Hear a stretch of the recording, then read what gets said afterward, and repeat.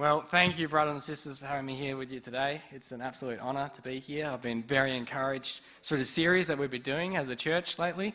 There's been a simple message that we've been hearing coming through time and again, and that is that we can believe God's word, we can do his word, and we can see it realised in our life. And that has been such an encouraging message. And as I've been preparing for this talk today, I have been absolutely immersed in church history, in so many lives of people who have loved God, who have believed his word, who have acted upon that, and they have seen God's word bear great fruit in their lives. And it gives me great joy to be able to speak to you today about the power of Christ in works.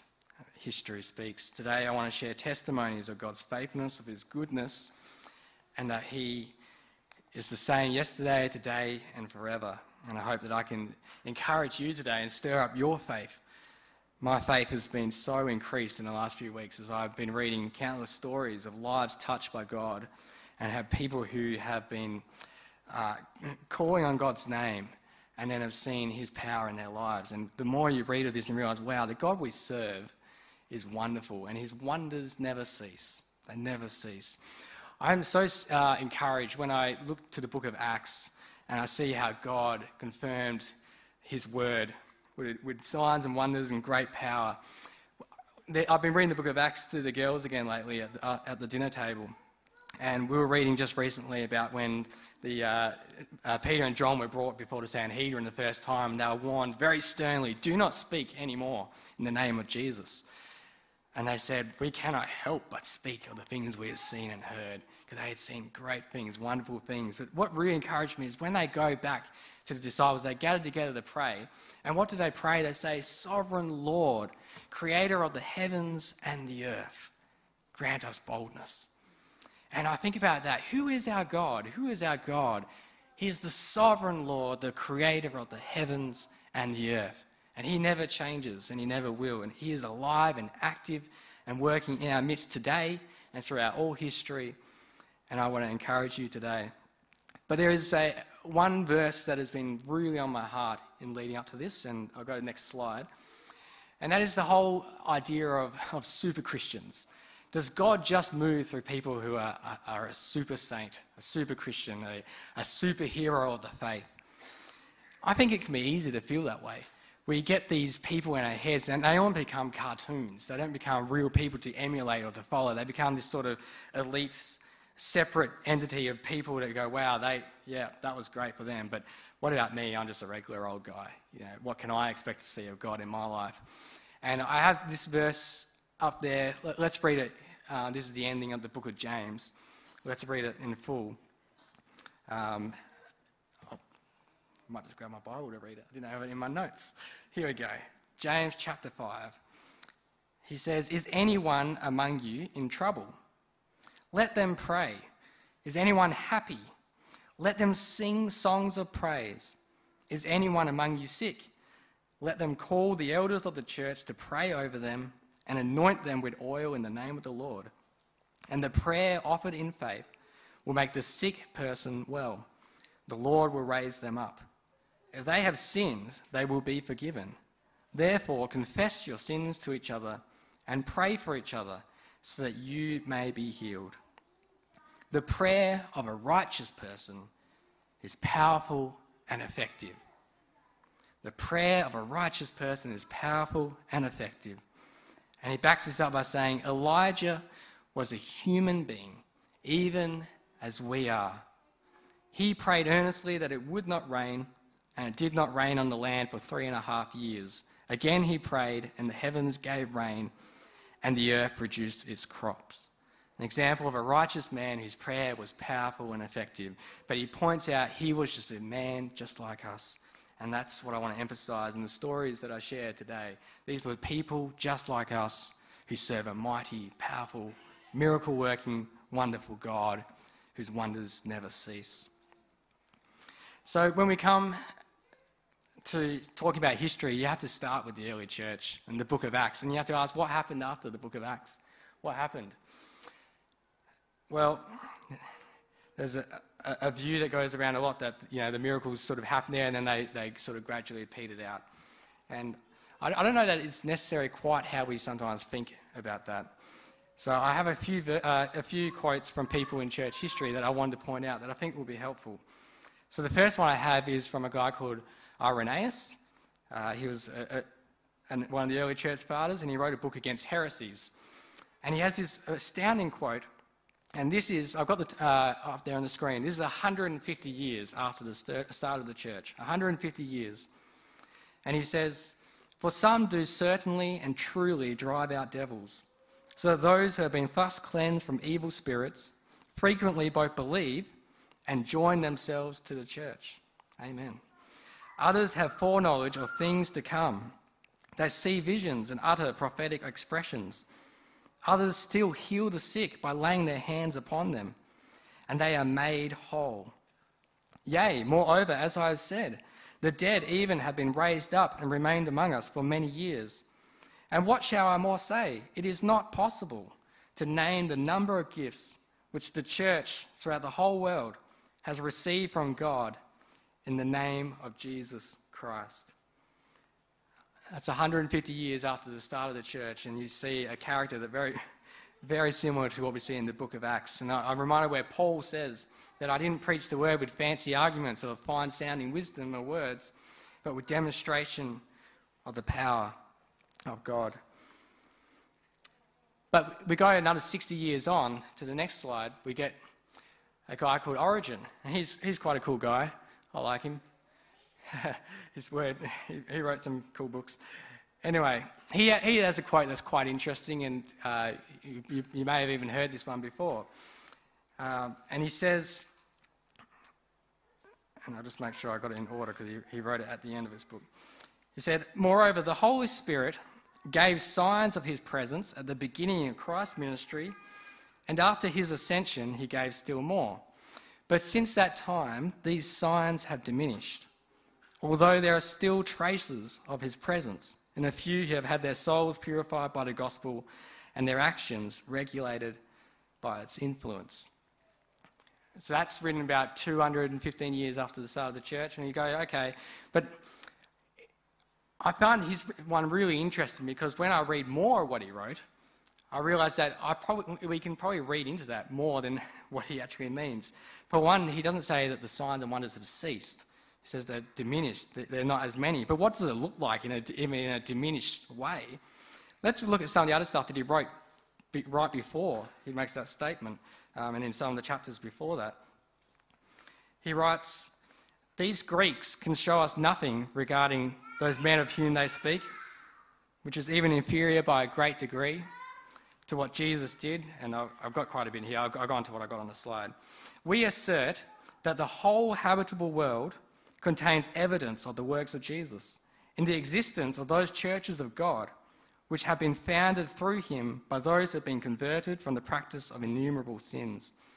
And the name of Jesus can still remove distractions from the minds of men and expel demons, and also take away diseases, and produce a marvellous meekness of spirit and complete change of character, the power of God, and a humanity and goodness and gentleness in those individuals who do not feign themselves to be Christians for the sake of subsistence or the supply of any mortal wants, but who have honestly accepted the doctrine concerning God in Christ and the judgment to come." That's a beautiful quote about the whole power of God, how it affects people, mind, body, and soul. And he goes on the next slide. He says, "And some give evidence of their having received through this faith a marvellous power by the cures which they perform, revoking no other name over those who need their help than that of the God of all things, and of Jesus, along with a mention of his history. For by these means we too have seen many persons freed from grievous calamities and from distractions of mind and madness and countless other ills, which could be cured neither by men nor devils." So this is a guy saying the works of God is diminished, but you look at that and go, it's not stopped, it's still happening. We too have seen many persons freed, countless other ills. And then the last quote I have from him I love because it shows that this is performed by ordinary people. It gets back to the verse that I read at the beginning, I want to come back to time and again. Elijah was a human being just like us. The prayer of a righteous person is powerful and effective. And so he has this where he writes, "If then the Pythian priestess is beside herself when she prophesies, what spirit must that be which fills her mind and clouds her judgment with darkness? Unless it be of the same order with those demons which many Christians cast out, or persons possessed with them.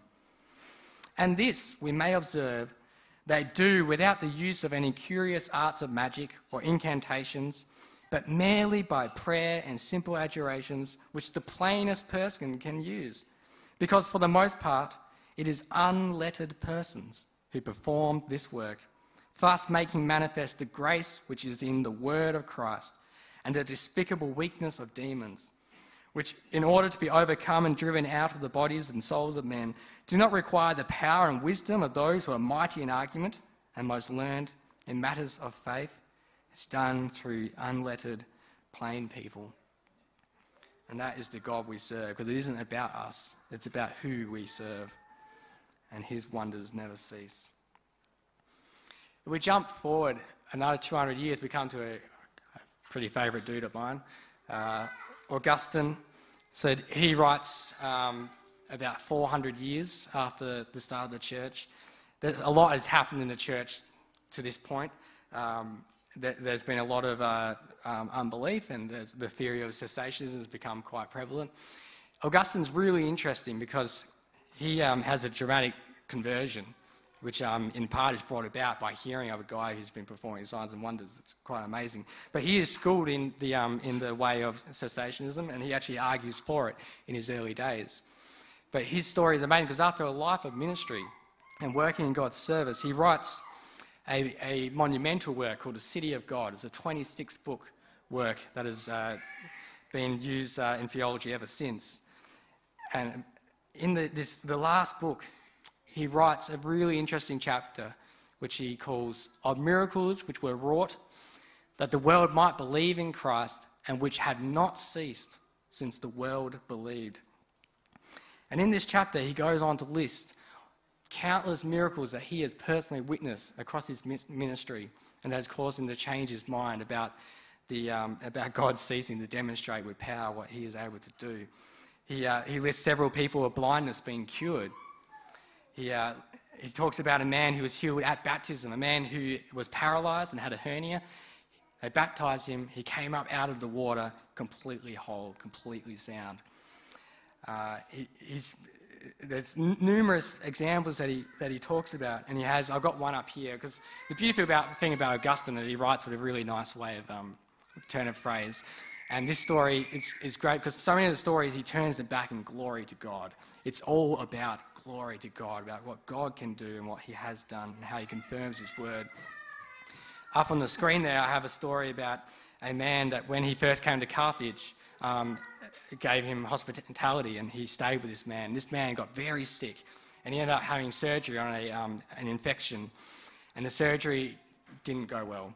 And this guy was dying, and the surgeons looked at him and they said, basically, you're going to die. We can try doing another surgery and hope that works, but there's quite likely that you would actually die in that surgery. And this guy was in incredible pain, and the first surgery had been incredibly painful as well. And so he gets his Christian brothers together and they end up praying. And I've got up on the screen a bit about this, and let's read it in his language because he writes so well. He says, "We went to prayer, but while we, in the usual way, were kneeling and bending to the ground, the man who was sick cast himself down as if someone were hurling him violently to the earth. And he began to pray. But in what a manner, with what earnestness and emotion, with what a flood of tears, with what groans and sobs that shook his whole body and almost prevented him speaking. Who can describe? For myself, I could not pray at all. This only I briefly said in my heart, O Lord, what prayers of your people do you hear, if you hear not these?" Well, the dreaded day dawned. I think next slide. The servants of God were present, as they had promised to be. The surgeons arrived. All that the circumstances required was ready. The frightful instruments are produced. All looked on in wonder and suspense, while those who have most influence with the patient are cheering his fainting spirit. His limbs are arranged on the couch. so as to suit the hand of the operator. The knots of the bandages are untied, the part is bared. The surgeon examines it and, with knife in hand, eagerly looks for the sinus that is to be cut. He searches for it with his eyes, he feels for it with his finger. He applies every kind of scrutiny, and he finds a perfectly firm cicatrix. No words of mine can describe the joy and praise and thanksgiving to the merciful and almighty God, which was poured from the lips of all with tears of gladness. Let the scene be imagined rather than described. Gorgeous, isn't it? It's beautiful. Our God is a miracle-working God, and when he moves, it's amazing. And I think you go to the next slide. This is what he concludes in this chapter. He says, "What am I to do?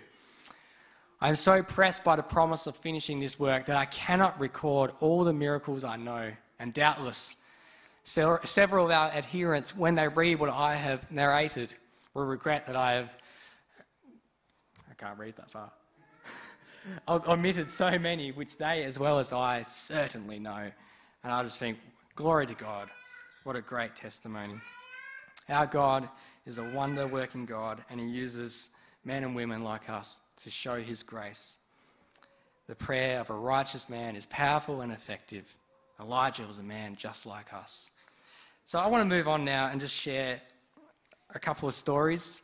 I've got this slide here. I want to share, we'll see how much time I've got.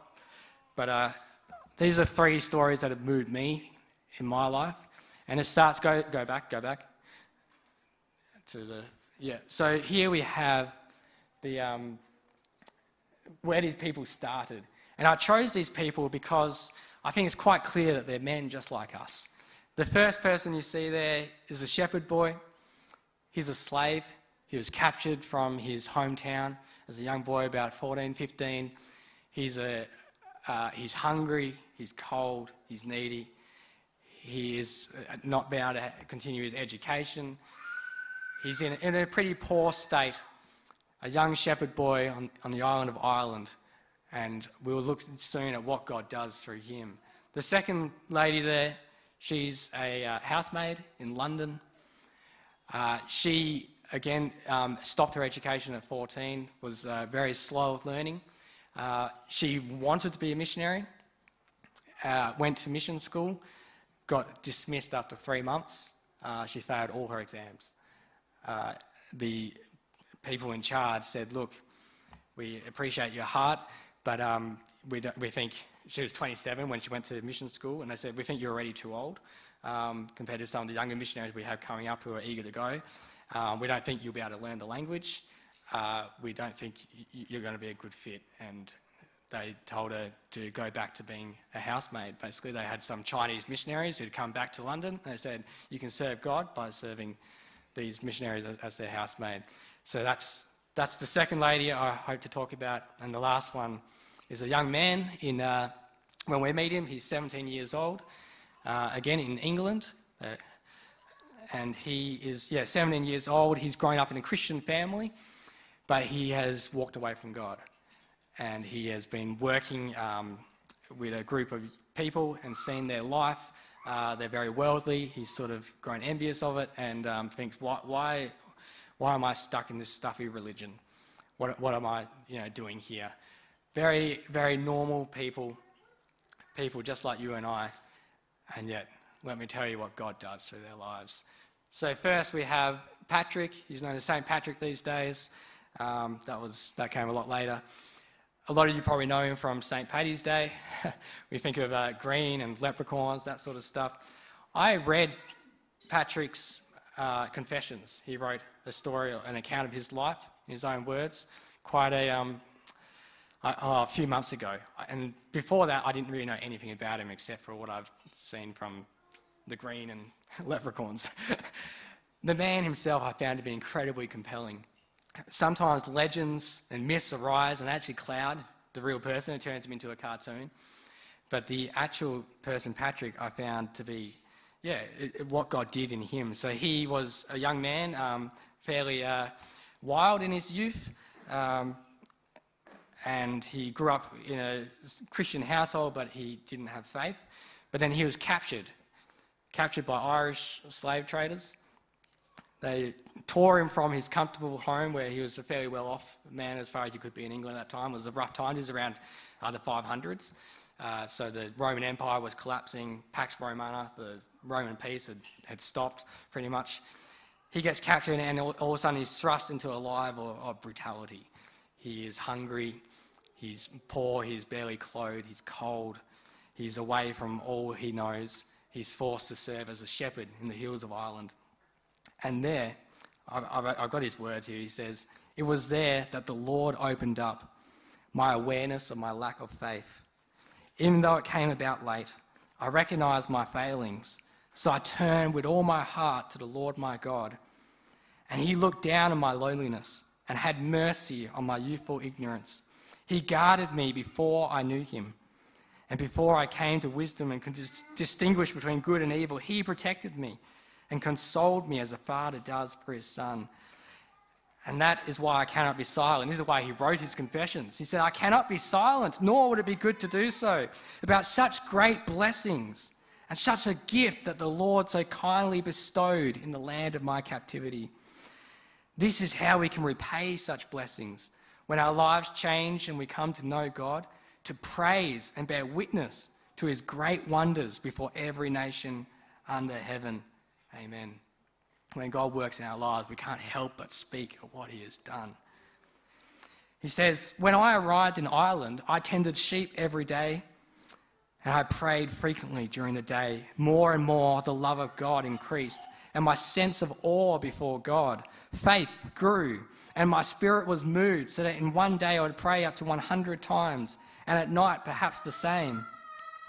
I even remained in the woods and on the mountain, and I would rise to pray before dawn in snow and ice and rain. I never felt the worse for it, and I never felt lazy, as I realize now the Spirit was burning in me at that time." He has an encounter with God over there in the land of his captivity. And God starts to work in his life in powerful ways. God instructs him in a dream to escape, and it's a beautiful way, the way he escapes. God leads and directs him. And he ends up back, by God's power, back in England. But the people that he's come with, he managed to get passage on a boat with a rather unruly group of people. And they've arrived in England, and they're walking inland, and they run out of food. And he's been telling them about the God that he serves. And these people, they turn to him and they say, "What about this, Christian? You tell us that your God is great and all-powerful. Why can't you pray for us, since we're in a bad state with hunger? There's no sign of us finding a human being anywhere." And he says, "I said to them with some confidence, turn in faith with all your hearts to the Lord my God, because nothing is impossible for him, so that he may put food in your way, even enough to make you fully satisfied. He has an abundance everywhere, and with the help of God, this actually happened." And he goes on to recount that at that moment, a herd of pigs came storming over the ridge, right into their midst. And the men grabbed as many pigs as they could. They cut them up, they burned them, they ate them, they feasted for 2 days. And they praised God. God does these works for his glory, for his name, for his renown. Patrick was just a normal guy, but he served a great God. He believed in him. He acted on his word. He trusted in him, and God came through for him. And God had a great purpose. This shepherd boy was going to be used for great things. So when he got back to England to his parents said, "After all the troubles and trials that you have been, please never leave us again." And then one night he has a dream in which a man by the name of Victorinus comes to him with a stack of letters. And he hands the first letter to him, and he looks at it, and it says, "The Voice of the Irish." And as he opens this letter, he hears these voices of these Irish people calling him from a place he knew, the Wood of Buccleuch in Ireland. And they're calling to him, and they're saying, "Holy man, come walk among us again." And it reminds me in the book of Acts when Paul has the dream about the Macedonian man saying to come. So he has this dream, this call, "Come back to Ireland, to the land of your slavery, captivity. Tell us about Jesus." He has this call, and he responds. His family don't want him to go. Even the church think he's unqualified. He's not a learned man. But he goes and God confirms his word with signs and wonders. And the land of Ireland, which incidentally I should say Ireland had been a very hard place to reach. It was the ends of the earth back then. The Romans called it Hibernia, which is the land of eternal winter. It was the edges of the world, and they tried to reach. There were some Christians there, but it had been a really hard place to reach. The church had actually appointed a bishop to go to the Irish to teach them about God, and he lasted 2 years before he left in disgust. And he went and had a fruitful ministry in England, but Ireland had been hard to reach. But God sent this shepherd boy who knew the customs of the Irish, knew the language, and knew the power of his God. And he went to Ireland and he preached, and he saw. Let me read what he wrote. He says, "How has this happened in Ireland? Never before did they know God, except to serve idols and unclean things. But now they have become the people of the Lord, and are called children of God. The sons and daughters of the leaders of the Irish are seen to be monks and virgins of Christ." There was a great turning in Ireland. And Ireland actually became known as the land of saints and scholars. It was as the Roman Empire fell, it was in Ireland that a lot of the works of the early church were preserved, where lots of the culture, the writings were preserved. But it was also Irish ministries who went out across Europe and ministered to the Germanic tribes that had been taking over Europe and spread the gospel. So God knew all this. He knew all this, and he used a simple boy, a simple shepherd boy who had a heart for him. Because Elijah was just a man like us. But he served a great God, and we serve the same God who is alive. He is the same today, yesterday, forever. Our God is good and gracious, and his desire is for us. Let's go to the next one. Gladys Aylward, one of my heroes. I read her book when I was about 9. Most of the cool things in my life happened when I was 9, so maybe I'm collating everything with that year. But her story moved me immensely. And as I read it again just this week, it moved me again. Here was a maid who had a heart for God, who felt a call from God to go to China as a missionary. And yet she was, as they politely put it, slow of learning. She was unskilled, didn't have a rich backing at all, didn't have finances or anything like that. But she felt called to go to China. And she had faith that God could do it. So her story, when I first told her she had been rejected and she was sent off as a housemaid, she does a little bit of ministry in England, but she can't get this call to China out of her. And so eventually she says, "Lord, I'm going to pay my own way to China somehow." So she gets a job in London as a housemaid. She arrives there. She spends most of her money to get to London from where she'd been.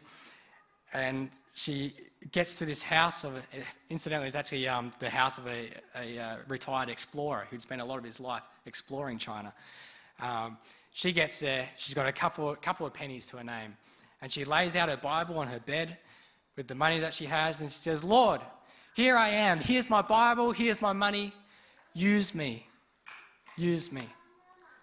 And God answers straight away. The lady of the house calls her to her and says, "I always reimburse the train fare of people who come to me," and gave her some money. So her money, I think it was about 20 times more than what she had. Straight away, she's like, "Oh, this is good, this is good. This is a good start, answer to prayer." But anyway, she saves up her money until she gets £3. She was not a big earner. She finally gets £3 together, and she goes into one of the docks, and she goes to the travel agent, and she comes in and says, "I want to go to China. How much does a ticket cost?" Because she actually has no idea how much it costs. And she's thinking, "I got £3 together. Let's hope I can put this down as a down payment." Well, the guy laughs at her. He does. He laughs at her. He's like, "Stop wasting my time. Off you go." And she says, No. Here's £3. I'm putting it down as a down payment. I want to go to China." And he says, "A ticket to China costs £90. £3 is not even close." And she says, "Is that the cheapest way to get to China?" And the guy looks at her and he goes, "Well, there is another way you can get to China, but you end up arriving dead." And she says, "How much is that way?" And he says, "That's £47. And she's like, "That would suit me just fine." And she puts down £3 as a deposit. for a ticket to China through Russia, which Russia was at war at that point. And so hence the reference to arriving dead. But anyway, she says, by the time I get there, the war will probably be over, so let's just go for it. So she puts down the deposit in faith, knowing that God has called her to China and she's going to do all that she can. And the guy asks her, where exactly in China are you going? She says, I have no idea, but just get me to China. It's like, okay. So every month she takes in what money she has and she puts it towards this ticket to China. Every month. And every month the guy asks her, do you know where you're going? Do you know where you're going? She's like, no, but I'm going to China. Well, one day she's at church and she's talking to one of the older people and not really listening very well. And all of a sudden, this older lady says, oh, you remember Mrs. Lawson? She's an old friend of mine. She came back from China as a missionary. She came back to retire. And she only lasted a year before she went, stuff this, I'm going to retire in China. And she's gone back. And when she left, she said, that I would have somebody that I could train up to take over my work when I pass on. And Gladys instantly said, that's me. That's me. And the lady she was talking to was like, what even? But she managed to convince her to give this lady's address. And she wrote her a letter and said, I've heard that you're in China, that you're looking for someone to train up. Please, can I come join you? And she writes back a letter and says, if you can get to China, find me. I should be in this town of Tientsin in the middle of China. You get to there and then you can join me. And she's like, okay, I know where I'm going now. I know where I'm going. So she saves up her pennies and eventually the ticket is paid, and I need to move on because time is getting short. But basically she has this incredible journey through Russia, through a war zone, goes through many dangers that she was probably not even really aware of just how much danger she was in. But God comes through time and time again. It's an incredible story. I encourage you to read it. But she ends up in China. She gets to this lady in China. When she gets to where she is, you find out she's actually even further away from there. She has to travel right into the heart of China. Eventually she gets a mule because the road stops, and she travels over a little mountain track for 2 days and reaches a little town called Yangcheng. And there she finds Mrs. Lawson, who is a very fiery lady from Scotland, quite the temper, quite an interesting lady. But she's happy to have Gladys there and to let Gladys join in. So Gladys joins in and they start trying to work together, but they're called white devils by the Chinese, and they're finding it's very hard to reach them. And so they're praying, Lord, what can we do? And God gives them this vision to open up an inn, because a lot of the mountaineers with their mules would come each night and they would come to the city of Yangcheng on their journey so that they could be protected by its walls from the robbers and wolves outside. And so they think, hey, let's open up an inn. These mountaineers will come, they'll stay here, we'll tell them the stories of the Bible. They will then travel all throughout the provinces of China, and they will tell about the story of God. What a brilliant plan. And so they start this inn, and it involves some very hands-on stuff. I think her skills as a maid probably came in quite useful, because she was able to really get in there and get onto this. And God does amazing things. But one of the things that really struck me as reading a story again was that it was only 10 months after being in China. 10 months, that's not long at all. She's only just starting to grasp the very basics of the language. When the lady that she's staying with, the lady who's been there for 50 years, who knows all the customs, knows the language, intimately acquainted with the ways of the people, was able to, and was also receiving funding, and so was able to support what they're doing. She has a terrible accident and dies. So Gladys is suddenly in this little town in China, 2 days away from the nearest white person. There's nobody who speaks English. And what does she do? Does she give up? Does she head off home? We know the answer. She doesn't. What would I have done in that situation? I do not know. I look at her story, I think 10 months, you're in a foreign land, in a little place where people are calling you white devil. When she'd walk outside, the kids would throw mud at her. And she's trying to reach people with the gospel, and she can hardly even speak the language. And now the source of income has stopped. Her source of wisdom and training has gone. She is fully reliant on God. And God comes through. And it's a powerful what God does, because not long after this lady dies, the mandarin of the town, that's the leader, comes and visits her with all his soldiers, with all his finery. She's kind of beside herself. How do you greet someone like this? What's the protocol? What do you do? You know? And the mandarin has a special assignment for her. He says, a new government has come in, and as new governments do, they have new rules, and I have to enforce these new rules. And what was the rule? They had decided that foot binding was a practice that had to be outlawed. And foot binding was a terrible thing that was happening in China at a time, where ladies' feet from when they were a baby were bound in half, so the feet would grow under each other, because they had a belief that the smaller the foot, the more pretty the lady. And this meant that ladies were growing up very hobbled and not able to walk well. And so this new government had come in, and they'd gone, we're going to outlaw, and they said we're going to hold each mandarin personally accountable for their province, that this practice has to stop. And so this mandarin comes to Gladys, who's only just starting to learn the language, forced into this situation, wondering how she's going to keep paying all the bills. And he says, I was thinking, how am I going to enforce this decree? I was thinking, I need a lady, because it can't be a man, because it's wrong for a man to look on a lady's feet. Has to be a lady, and it needs to be a lady with unbound feet, so that she has the ability to scramble all over the province and go wherever she can to do this. And he thought, who do I have in this province who can do that? And I thought, Gladys Aylward, the white devil. And so he goes to her and he says, I'm going to give you 2 soldiers, I'm going to give you a mule, I'm going to give you a daily stipend, a source of income, and I'm going to send you out. And she thinks, is this a job offer or is this a command? She thinks it sure sounds like a command. But as she thinks about it, she thinks, how good is this? That I'm going to go in the employ of the mandarin throughout the whole province with soldiers to protect me, and they're going to be forced to listen to me. What a great opportunity to share the gospel.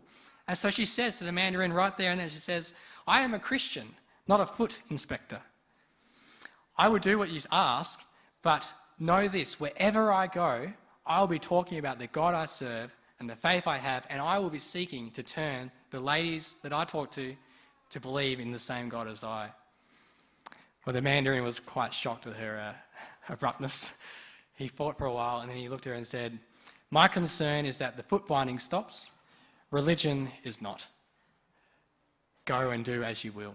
And then he says this, he says, and in fact, if they do turn to your Christian God, maybe they'll look at your feet and think they should emulate you, and there'll be all the more reason to stop the foot binding.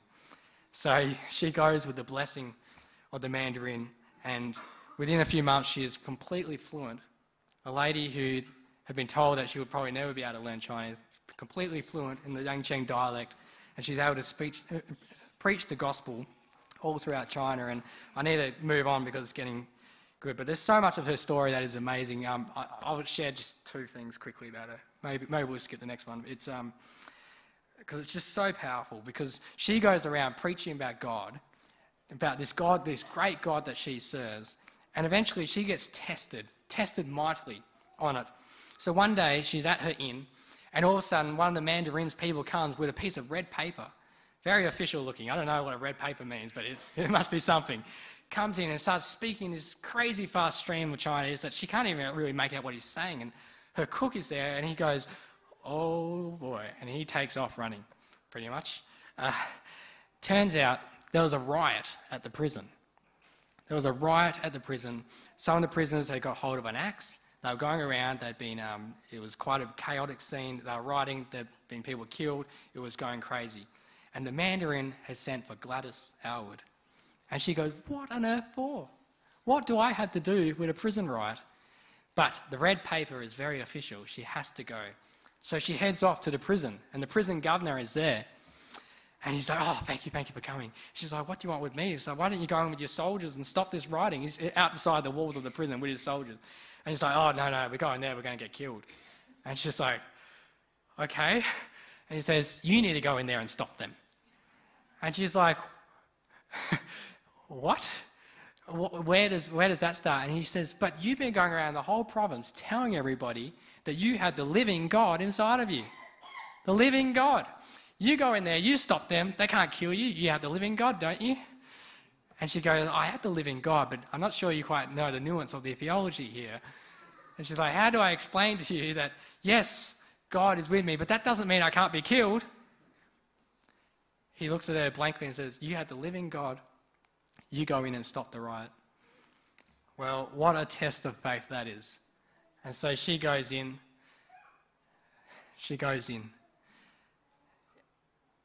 And that's the end of the story. But she went in. She went in. No, it's not the end of the story. She goes in. The man with the axe is right in front of her, looking at her. And he has the axe ready, and she goes, you, stop, put it down right now. And the axe falls to the ground. And she says, everybody come line up in front of me.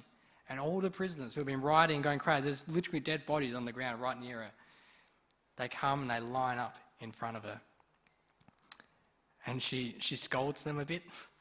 Don't know if that's the time for scolding, but tells them, what's this chaos that you're running and doing? And he says, what's the meaning of this? I want you to clean up the yard. Get it all cleaned up. I want you to appoint a spokesman and tell me why you've been doing this. And so the men get into details and they go and they clean up the yard. And then one of the men come to her and he says, look, we're hungry, we're cold, we don't have anything to do here, and we don't really know what happened, but a fight broke out, somebody had an axe, things got out of hand, we're sorry. And she is appalled by the conditions that she found in that prison. And so she goes to the Mandarin and she said, and the prison governor says, what do you expect is going to happen? These guys are getting no food, except for food that relatives send in to them, which not all of them have relatives, so there's lots of fights that break out of that. They're hardly clothed, they've got absolutely nothing to do. And so she starts a ministry in that prison. Along with all the other ministry opportunity that God has opened up, He's opened the ministry here in the prison. And these prisoners, quite a few of them come to know Christ as their personal Lord and Saviour. It's an amazing thing. But I'll just finish with this one story of Gladys because it's so powerful, because I think, look at where she started, the housemaid in London. Just a maid with not much prospect of doing much for God at all. And I want to just finish with this story of her life to see how God takes people who are just very humble, very meek, very lowly, and He does great things with them, because the prayer of a righteous man is powerful and effective, and Elijah was a man just like us, and our God is still working today.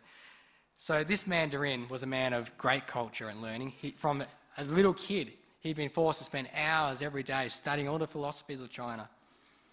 Well, for 10 years, he saw Gladys at work. Eventually, the Japanese attacked China. They were involved in war. Yangcheng got bombed. There were great hardships they went through. Gladys was in the thick of it all, caring for people, looking after the sick. She ended up adopting several children. She ended up running an orphanage with, I think, nearly 200 children. The Mandarin saw all this, and one day the Japanese were coming back to Yangcheng after they'd been through a while before, and the government informed them that they were doing a policy of scorched earth. They were like, burn everything, leave nothing for the Japanese, and get out of there. And so they go through and they destroy their city. Every roof, they cave in, they burn their crops, everything, and then they run away as refugees. But the Mandarin says, I'm going to hold one final feast before we leave Yangcheng. It's a day of great sadness, you'd say, yeah? Great sadness. I want to hold one final feast, and he invites Gladys to come. And so they had this feast in the Mandarin's palace, with all the attendants there, all the officials, all the who's who of the region there. They had this final feast. And the Mandarin gets up and he says, I have a speech I want to make. And he speaks for 20 minutes about Gladys. He says, this lady, I met her first when I asked her to be my foot inspector. And then she went to my prison and stopped the riot. And then she reformed the conditions in the prison, gave them hope, gave them work to do so they could earn some money for themselves. She has been going around where people are having births and being a midwife. She's adopted children that were being sold. She has taken them in under her wing.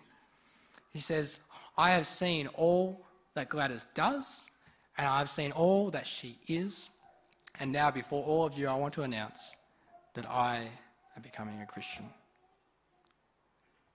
I'm becoming a Christian. And I think, wow, the wonder of God, that He uses the foolish things of the world to reach a man like that.